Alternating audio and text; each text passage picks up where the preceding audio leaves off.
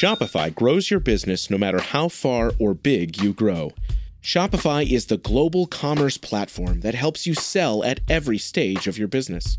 Whether you're selling your fans' next favorite shirt or an exclusive piece of podcast merch, Shopify helps you sell everywhere. Shopify powers 10% of all e-commerce in the U.S. Allbirds, Rothy's, Brooklinen, and millions of other entrepreneurs of every size across 175 countries.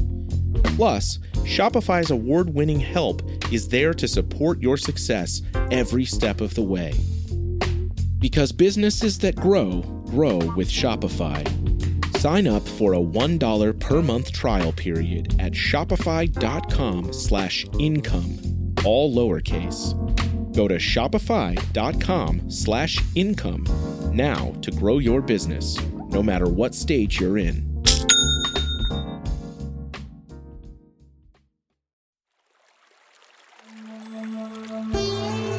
Hi everyone, I'm Deb Flashenberg. Welcome to Yoga, Birth, Babies, a podcast produced by Prenatal Yoga Center. We will be diving into everything prenatal yoga, birth, and baby related, hoping to inspire, educate, and empower you through your journey into motherhood. Thank you for listening. Hi, I'm Deb Flashenberg, and I'm your host of Yoga Birth Babies. And today we have one of my favorite type of episodes. We have a community birth story. Truly one of my favorite things is hearing the experience of someone going over that threshold into parenthood. So Sophie Saltonstall is our guest today. And what is particularly special about Sophie is that I got to know her through two pregnancies. Her first as she crossed that threshold into parenthood, and then coming back and seeing how she's a different person and how she's now navigating her second pregnancy. And we've had that honor for so many people, second, third, fourth, sometimes even fifth and sixth pregnancies, and watching how that person continues to evolve. So it's really wonderful having Sophie back. Now, one thing also really special about Sophie that we talk about in the episode, people often say to me, how far can I practice prenatal yoga in my pregnancy? And I say, as long as you want. And something that happened during Sophie's first pregnancy, I got an email in the morning, right before I was about to teach one of my 10 a.m. classes. And she said, my water broke. Can I come to class? And I said, absolutely. And she did. And so it's something that I share all the time. So Sophie is often in my brain as I talk about prenatal yoga. Let me tell you a little bit about Sophie, and then I'll tell you what we're going to talk about with her community birth story. So Sophie Saltonstall lives on an organic fruit farm in New Hampshire where she grew up. Her role on the farm is to manage their barn venue, Airbnb, and to start the fruit popsicle side of their business. She has a master's in sustainability from Harvard University and is an Emmy-nominated filmmaker. Sophie likes dark chocolate and is a board game enthusiast, as am I, so yay. So let me tell you a little bit what we talked about. So Sophie shares her first and second birth experience. She had an unplanned cesarean for her first and then was hoping to have a vaginal birth for her second. And we talk a lot about how she made the decisions about VBAC and cesarean, but also a lot about how people view cesarean. Sometimes they're poo-pooed upon, or it's almost like a runner-up, or traumatized about the idea of a C-section. But what I really appreciate about Sophie's conversation is we removed that stigma and celebrated that a cesarean birth, or some people call them belly births, it's another option, another way that babies are born and families are made. And can we celebrate modern medicine instead of thinking there's a problem with it or your body failed you in some way? So I really appreciate Sophie's exploration of that idea, and I hope that you appreciate it too. All right, before we get to that conversation with Sophie, I just want to thank everyone. We've had kind of a bump in our ratings and reviews, and it really thrills me to hear that this podcast is serving you as a community. So thank you for leaving those rating and reviews. As you know, I do this podcast for you, for the listeners, to support your path into and through parenthood. Now, with that, if you haven't left a rating and review yet, I would ask that you take a moment to share that. It helps people people find us. I'm also always interested to hear if there's a topic that I haven't covered, or maybe there's a person that you think I should interview. Send them my way. We have an application for the podcast. I look at it when they come in. I really try to find wonderful fits for us, as well as if there is a topic I haven't covered, send that my way. You can send it to deb@prenatalyogacenter.com. And then the last thing I just want to share is that even though we have really rebuilt our in-person studio classes, which is super exciting, we are really committed to continuing our online classes. So no matter where you're listening to this from, we have classes online 7 days a week, and we have re-release classes. So you can take class with us to fit your schedule wherever you are. And it is truly my honor that I can continue to practice with you beyond the walls of New York City. And then we also have our teacher training that is well beyond the walls of New York City, because we were doing 2 a year in person, and then we're doing 2 a year online. The one coming up will probably be in full swing by the time this episode comes out. We have 2 people from Cape Town joining us in South Africa. We have someone from Dubai. Someone just joined from France. We have someone joining us from Mexico, just in this one training. So it's exciting to see that our methodology will spread to communities beyond the States. And again, we're here to support the community. So that's exciting.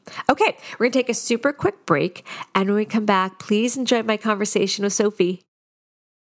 When you need mealtime inspiration, it's worth shopping Kroger, where you'll find over 30,000 mouth-watering choices that excite your inner foodie. And no matter what tasty choice you make, you'll enjoy our everyday low prices, plus extra ways to save, like digital coupons worth over $600 each week. You can also save up to $1 off per gallon at the pump with fuel points. More savings and more inspiring flavors make shopping Kroger worth it every time. Kroger, fresh for everyone. Fuel restrictions apply.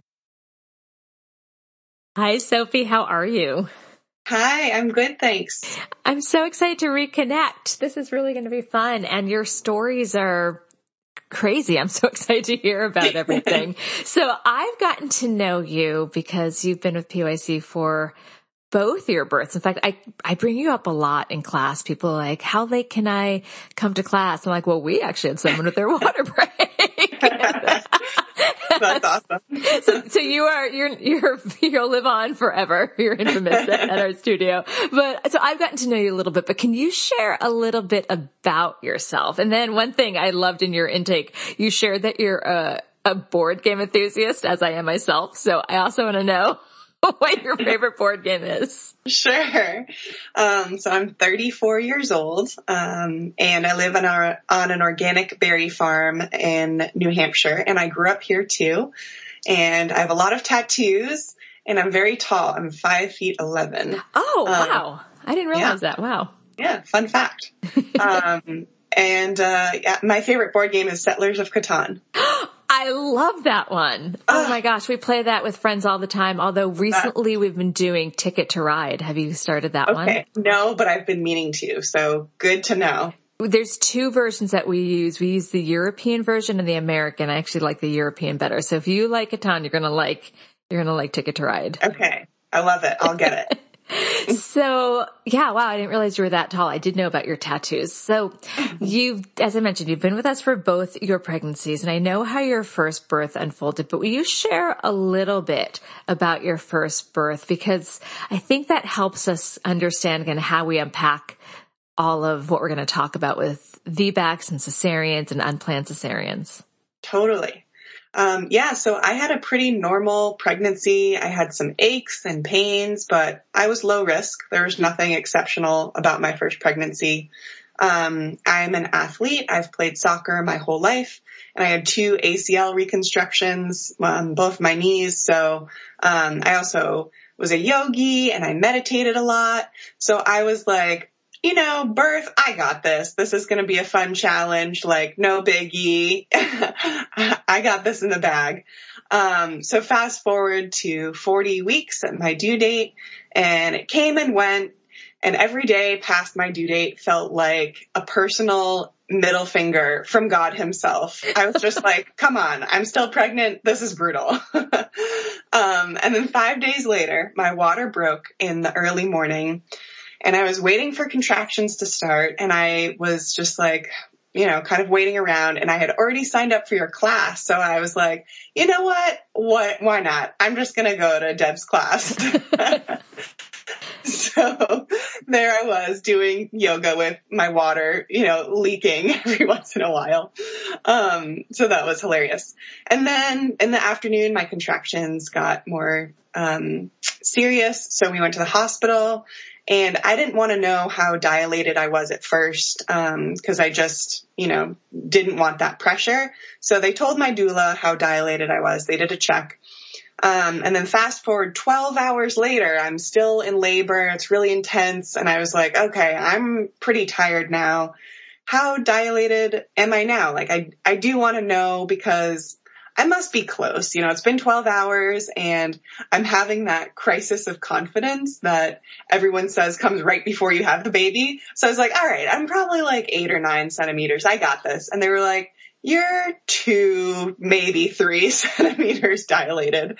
So I was like, all right, well, let's do an epidural then, because I'm pretty tired. And I know it can change quickly, but I just kind of had a gut feeling that it was going to take a while. And so then 18 hours later, we had tried all the things. They put me on Pitocin, put it up to, the maximum amount. We changed position a lot. We did peanut balls. I was on my knees leaning against the bed. They shook my belly a little bit to try and like jiggle her around. And after 18 hours post epidural, I was still only 6 centimeters dilated. So the doctors were like, it's getting kind of close to 48 hours since your water broke. Your daughter's heartbeat is fine. So how do you feel about a C-section? And I was just exhausted and ready to meet my baby, and kind of worried about her health if we kept trying to get her out vaginally. And it seemed like it just wasn't kind of going anywhere. So they wheeled me into the OR, and pretty soon thereafter, I met my daughter. And my husband and I just sobbed with joy and relief as we heard her cry. She was perfectly healthy and huge. She was 9 pounds, 14 ounces. And the doctors were like, wow, you hid her really well. They had no idea she was going to be so big. And the doctor who was doing the operation said, I had a really prominent sacrum. So that's probably why she couldn't descend. That makes a lot of sense. Yeah. It's like a little blockage for her to get into the inlet.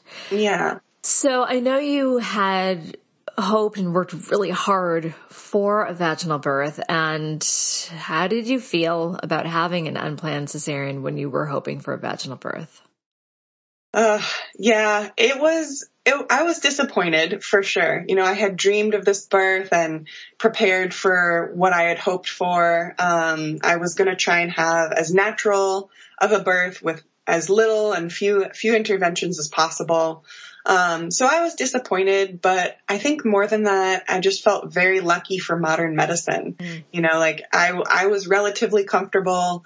And even though having a C-section was difficult, I still had a healthy baby, and I was healthy.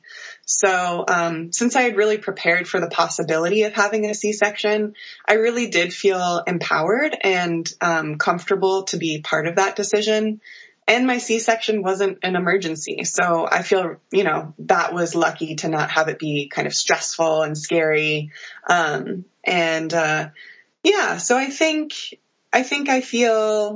I felt disappointed, but I also felt just grateful and lucky to have my baby at all.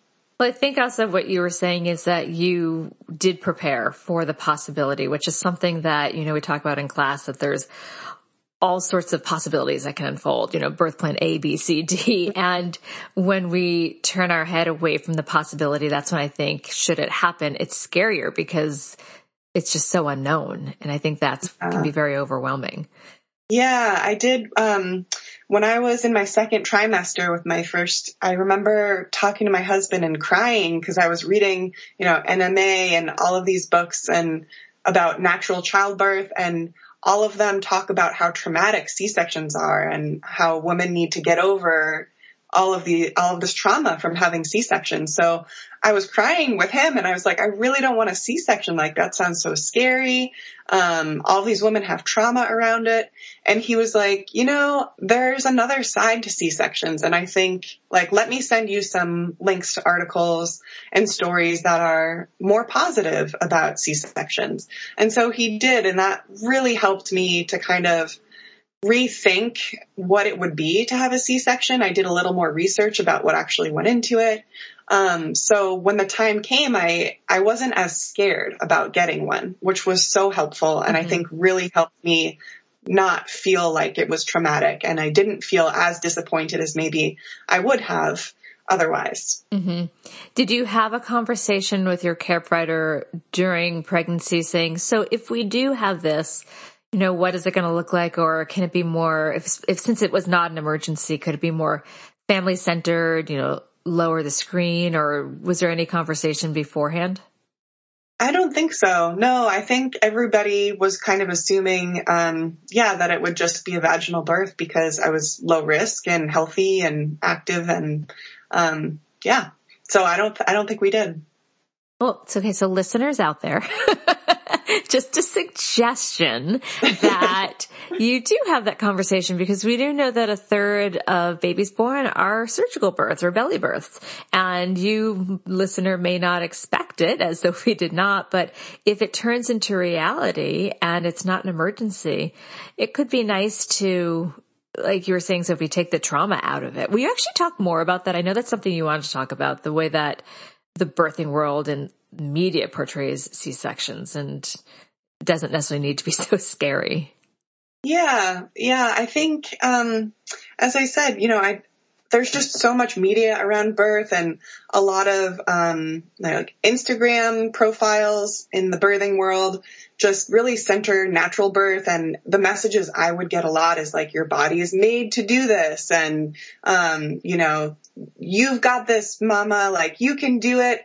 And I guess I felt like if you want it enough, if you're strong enough, and this is the natural way to do it, then you should be able to have a vaginal birth. And if you don't, then it's not really like said outright that you're bad, or that you're a bad mother or a bad parent, or that you're doing it wrong. But that's kind of the implication of it, right? Like, okay, if my body's meant to do this and I couldn't do that, what does that say about my body? What does that say about how much I wanted it, or what I was physically or emotionally, mentally able to do? And so I think that, that for those of us who have C-sections, especially if they're not planned, it just feels like a disappointment. It feels like, oh, maybe I did it wrong, or maybe I just didn't want it enough. And I think that's really problematic. I think as you said, 1/3 of births are from your belly. They're surgical births. And, so I think we need to reframe that a little bit to be more inclusive of surgical births. And I understand, the history of cesareans in our country and why there's been this movement to kind of reclaim birth and, not have, like the white man come in and say, okay, it's time for C-section because I got to get home. Like, that would be really awful. But I think, for the most part, many hospitals have evolved away from that. And so I think the birthing world can maybe catch up to the current moment where C-sections can actually be empowering, or at least can not be traumatic. They can be wonderful and beautiful as well. So. I agree. And actually, I'm glad that you want to talk about this, because in the 20-year span that I've had PYC, I would say there was a time, I think it was around when Business of Born came out, where it was a big kind of uprising in home births. And I definitely fell into that. And I had a student who had, this is a while ago, 2 births with us. And her first one was a cesarean. And then her second one was a chosen cesarean for her, not going for a VBAC. And she actually commented, she's like, I really noticed a change in how we have been talking about cesareans. And I totally was guilty of that for a long time ago. And we did make this conscious shift of when we talk about births that, we call them surgical births or belly births, that reminding everyone there's no right way to birth and that your body didn't do anything wrong. And sometimes baby also knows how they need to come out, and sometimes it's not through the vagina. Yeah. Yeah, that's interesting you say that. For my second birth, I was like, well, he's going to choose if he wants to go take the stairs or the fire exit. Like that. So let's talk about that a little bit. So while you were pregnant with your second baby, how did you mentally prepare for your second birth, knowing it could be a VBAC, but it also could be another cesarean? Yeah. So when I got pregnant with my second and had kind of my first appointments at my OB, they said I was a great candidate for a VBAC because they were looking at my notes and they only were really looking at the notes that I didn't fully dilate. So they were like, yep, you're a great candidate. And I was like, okay, awesome. Like, I got this. This is cool. I can try for that birth that I really wanted. So I was on Team VBAC and researched VBACs a lot. And I was really hopeful that, about 75% or so of attempted VBACs are successful. And I did literally all of the things that one could do to have a VBAC. I did prenatal yoga with you. I got prenatal massage.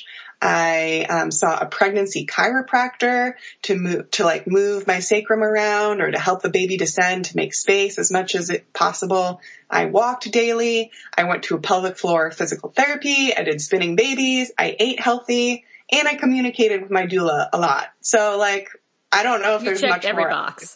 Yeah, I pretty much checked every box. I was like, all right, if a VBAC is possible, I'm going to throw everything I have at it so that I know if I didn't have one or it wasn't successful, that it wasn't because I didn't check every box.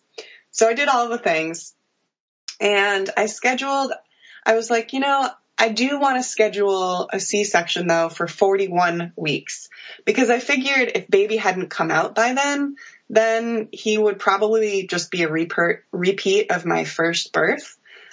Just knowing that I had a prominent sacrum and that I made a big baby the first round, I was like, if he hasn't come out by 41 weeks, it's probably unlikely that he would be able to come out naturally. And then at 37 weeks, I was like, okay, this baby's feeling pretty big. Can I have a sizing ultrasound? And so we got one and he was measuring at 9 pounds, 4 ounces at 37 weeks. Ooh.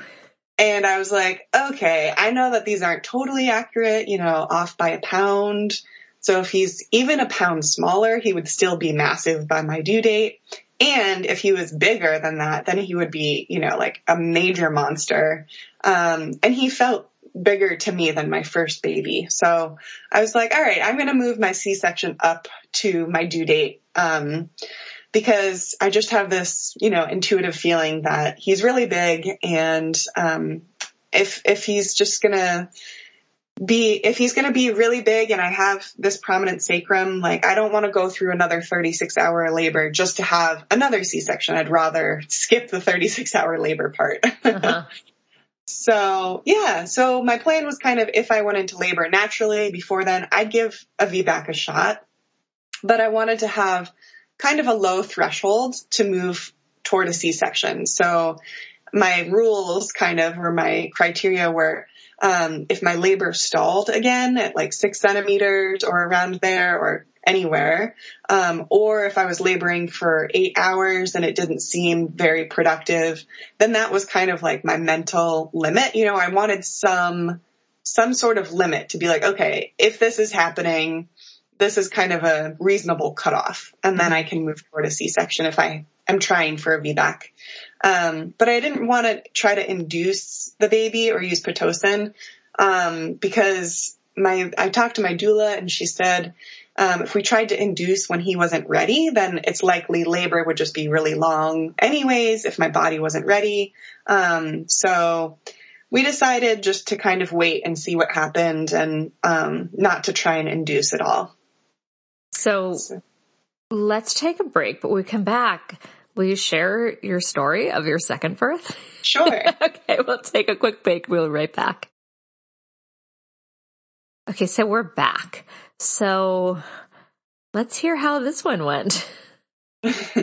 Yeah, so As my due date got closer, I kind of switched teams from hoping to have a VBAC to hoping I didn't go into labor before my scheduled C-section, because I just had this intuitive feeling that it wouldn't be successful. I just felt like he's really big, and I don't think a vaginal birth would be successful. I just really wanted a healthy baby and kept trying to focus on that. So that was kind of my mantra, just healthy baby, healthy mama, which is one that we talked about in class a number of times. And also just this too will pass. So those were kind of my mantras, and just focusing, as you said, on surrendering and on letting baby determine how he was going to enter this world. So then once you surrendered, did you then tell your team like, hey, I actually don't want to have a VBAC. Let's go ahead and plan this? Well, I had the kind of stop, I scheduled one for 41 weeks and then I scheduled it for 40 weeks. Okay. So I knew that if he didn't come before then I would have a C-section. All right. So walk me through how that all went. How the C-section went? Well, so you had had that compare mentally and emotionally, and I guess the whole experience when it was a lot more planned to your unplanned experience?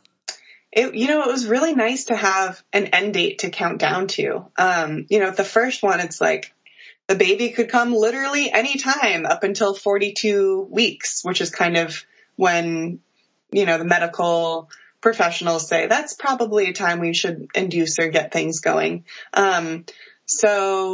This time it felt a lot better. As humans, we like to have certainty. So this was kind of comforting to know that, this is okay. I just have to make it to this date. And mentally, I just kind of counted down to that day, and prepared for a C-section and tried not to get my hopes up too much for a VBAC. So even if, I didn't know if I was going to have a chance to try for a VBAC before then, but it was still comforting to kind of say like, okay, this is my game plan and we have these different scenarios planned, but this is, the last day anyways. And then going into the operating room was a lot less intimidating. So, I knew how to prepare for post-op better, and I just felt like, okay, I got this. I kind of know what's going to come. How was postpartum this time, since it was more planned? Yeah, so postpartum was easier, well, with a huge asterisk. So postpartum was easier until we got back from the hospital. My mother-in-law flew in from Arizona to take care of our toddler. And the day after we got back from the hospital, she tested positive for COVID. And so then my daughter got it, and then my husband got it, and then my son and I got it when he was only 6 days old. Ooh.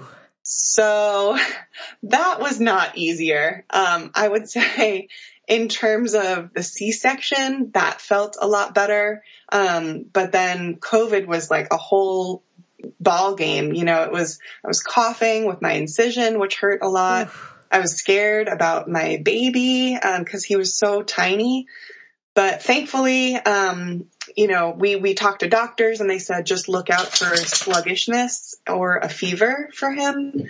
And thankfully he didn't have those, and he was gaining weight well. He did have really rapid breathing as a symptom of COVID, which was interesting. So we had to monitor that. But luckily newborns seem to mostly be fine with COVID, which I didn't know before going through it. But yeah, so that was really scary. But aside from COVID, I think healing was easier because I didn't, essentially run a marathon before having a major surgery. This time I only had the major surgery. So in that sense, I was healing a lot faster and I wasn't as exhausted. I remember with my first, it took me several days to kind of be aware enough to look at my phone to respond to texts. And this time it was like a couple hours after my C-section, I was like, oh, I think I'll send some pictures to, my friends and family. No, that's a perfect way of saying you literally did. What was it, 48 hours and then of labor and then a cesarean? That is There's a lot of not just physical work, but it's emotionally exhausting and mentally exhausting. Wow. So you've now had 2 cesareans under your belt. So what are some pro tips you would like to offer the listeners? Yeah. Gosh, so many. So I guess the first thing I want to encourage folks to think about is really what my husband did for me in the second trimester, which is that they aren't as scary as they seem. So I would, encourage you to educate yourself, to watch videos about C-sections and learn how to prepare for them, whether you're planning to have one or not.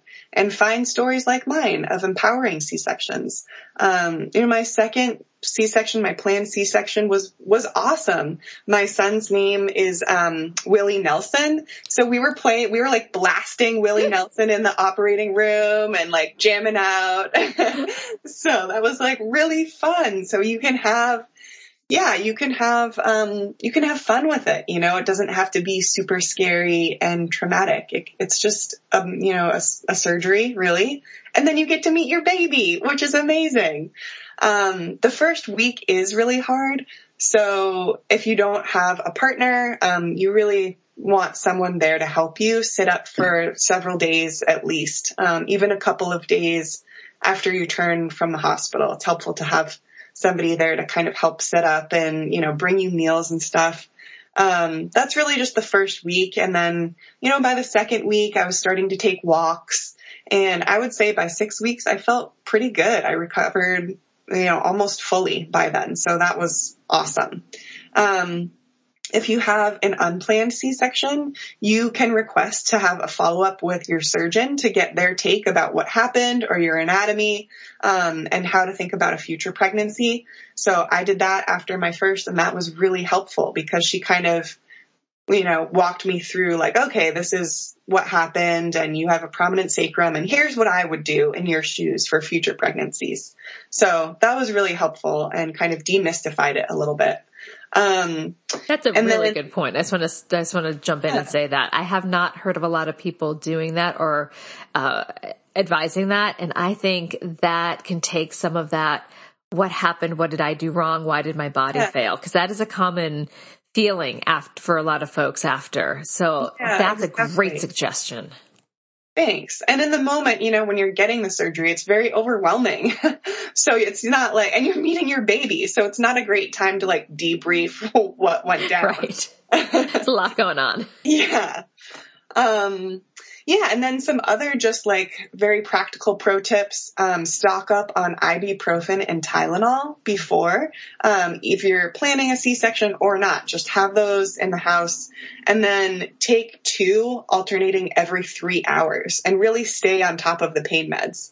And I'm a fan of asking for oxy or opioids, when you're getting discharged for breakthrough pain. You don't need a ton of them, but I definitely recommend taking like one 30 minutes before you leave for the car ride to go home. And anytime you have to go in the car, kind of in that first week or so, it was helpful for me to have oxy on hand just because being in the car right after a C-section is a little bit painful. And stock up on stool softeners. And then Freedom Mom has kind of high-waisted briefs that are disposable undies. So I like those with thick pads. The hospital provided those kind of weird mesh boxer briefs, but for me, they landed like right on my C-section. So I was like, what the heck? The Freedom Mom briefs were much more comfortable because they went up and over the C-section. And then definitely have some water for your next to your bed and some snacks. I liked having granola or power bars for the middle of the night feeds. And newborns are really noisy, so having earplugs and a noise machine is super helpful. Belly bands can feel really good. I used one after my first birth, less so after my second for some reason. But it did feel really good after my first birth to have one. And just having like a pillow to hold against my C-section, anytime I was like moving around or in the car was helpful. And then have a lot of pillows for your bed or a chair right next to your bed that you can easily transfer to for night feedings. If you can master side lying, So quickly, if you're breastfeeding or chest feeding, that's helpful. And then massage your incision to break up scar tissue. So those are some of my pro tips. Those are great. Did you end up working with an IBCLC to learn like the football hold, or, cause I know for some people having the baby on the belly with a fresh new incision can be very painful. Yeah, I didn't put him on my belly. I just lay on my side and put him like right next to me, if that makes sense. Yeah, no, sidelines. Oh, okay. Some people have a hard time with a newborn doing that on their side. So there was one that I learned when I was a doula. It's called the football hold, where it's you're literally like right next to. Not that I've actually ever held a football, but I can imagine that's how you have a football. Yeah. I did not work with a lactation consultant aside from being in the hospital. Okay. And that is one, positive of having a C-section is a longer hospital stay. So for the first round, at least, when I didn't know what I was getting into with breastfeeding, it was helpful to have somebody really guide me through that and help a lot. So I'm curious, you said I'm kind of backing up in my brain here. You said at 37 weeks, your son was measuring it, and we know it can be off up to 15%, but 9.4. What was his birth weight? 10 pounds, 4 ounces. You make big babies. I make big babies. And for, listeners, I did not have gestational diabetes, not even close. But, I'm 5'11". My husband is 6'2", 6'3". You're big people. We're big people. None of us were that big though. So I don't know. I just make big babies. And my surgeon had to really work to get him out. Cause he was so big. She said he was wedged between my sacrum and my pubic bone. And she said, you know what? I think 100 years ago, you probably would have died in childbirth. Gosh. So I feel very, very lucky for modern medicine and C-sections. And if we have a third, I think we might have a third in a couple of years. But if I do, I'll just plan a C-section at 39 weeks, unless the baby feels a lot smaller to me, then I'm not even going to, really think about a VBAC. I think it's probably just not in the cards for me. Well, I like, again, what you're saying about modern medicine. In our teacher training, we often have to remind the teacher trainees, because they read a lot of books about different birth options, never to demonize medicine, because it has a place. Can it be abused and overused? I think so at times, but it's also amazing to have it for like someone like you, and even if it wasn't a situation where baby was so big it wouldn't fit through the pelvis, it's just nice to have the option to know that it is there should you choose. So I just really appreciate that you're sharing these surgical births with a really positive light, because you're right. A lot of times we hear that as like the runner up, like, wah, wah, sorry, but sorry to C-section, but it doesn't have to be that way. No, not at all. I'm so grateful for them. And I hope that listeners feel, if this is your first baby or not, if you're going to have a planned C-section or you don't know what will happen, that they can be empowering. They can be wonderful and happy and joyful. And, as long as you have a healthy baby, then and you're healthy, I think that's what matters. And, one thing I'm hearing is also you were really respected during your experience. I think that makes a difference too. Yeah, we're going to take one more break. Now, you've given a lot of pro tips for cesarean, but now you've had 2 kids. You've been around the block a few times. We're going to take a break, but when we come back, what is one final tip or piece of advice you'd like to offer new or expectant parents? It can be about anything you want. We'll be right back. Okay, we are back. So, what are you thinking? There are so many tips, but I think my number one tip is, if you're lucky enough to go through this experience with a partner, try as best as you can to focus on getting through this as a team. It's so easy to feel resentful of your partner when you're tired and you're healing. You're overwhelmed, you're grumpy, the house is a mess, like there's so much going on, there's chaos. And they may be doing things differently than how you would do them. And so it's really easy to be like, why are you doing it that way? or like, oh, I wish you would, do the dishes or put away all the laundry. I can't do that right now. Or it's, I'm sure it's hard for you, but it's harder for me. It's really easy to fall into those. Mm-hmm. And so my tip would be, if you have a partner, to really be actively appreciating what they do right and let them know what they're doing right. It's really a choice to let go if you're feeling those frustrated feelings. It's a choice to let them go and to instead be like, okay, I'm feeling frustrated about this thing. I'm going to let it go. And instead let me find something that my partner is doing right and let them know that. Cause it's not easy. I had definitely times when I was grumpy and snapped at my partner. And then, I just had to let it go and apologize and return to gratitude for the help that I was getting. So that's my pro tip. I like that a lot. All right. Totally random, but I know you have an organic fruit farm. Tell me a little bit about that. And is it something that people can find your stuff? Yeah. We're on Instagram. So if you want to check out our little family, I totally will. Yeah, it's, Salt and Stall Farm. And it's, SaltonStall,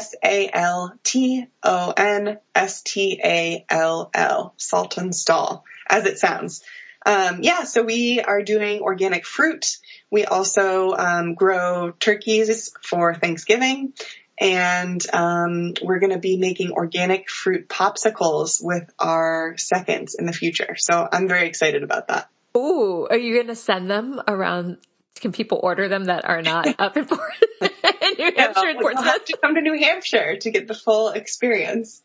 Well, that actually is easy for me because my mom is not far from there. And I told you that I did repertory theater in Portsmouth, New Hampshire. So I have a special heart. That's so close to us. Yeah, we're right up the highway. Yeah, so I absolutely can. You might see me now. Amazing. As you're saying that I would love that. I would love that. So you're saying that you are taller than people expect. You're 5'11". I'm shorter than most people expect. That's fine too. Yeah, we've only had a Zoom relationship, so it would be fun to meet in person. Yeah, you'll tower over me. Oh, Sophie, this was so fun chatting with you. Thank you for sharing your birth stories. They were so empowering. And one thing I just hope people are taking away is there are all sorts of ways to birth, and how you choose or how your baby chooses to birth is how it unfolds for you. And I just really appreciate you bringing that to the forefront. So thank you. Oh, thanks for having me, Deb. It was such a pleasure, and your classes are amazing. I'm so grateful. Thanks. This has been an episode of Yoga Birth Babies, produced by Prenatal Yoga Center. You can catch us on Facebook, Twitter, Instagram, and Periscope. I'm Deb Flaschenberg. Thanks for listening.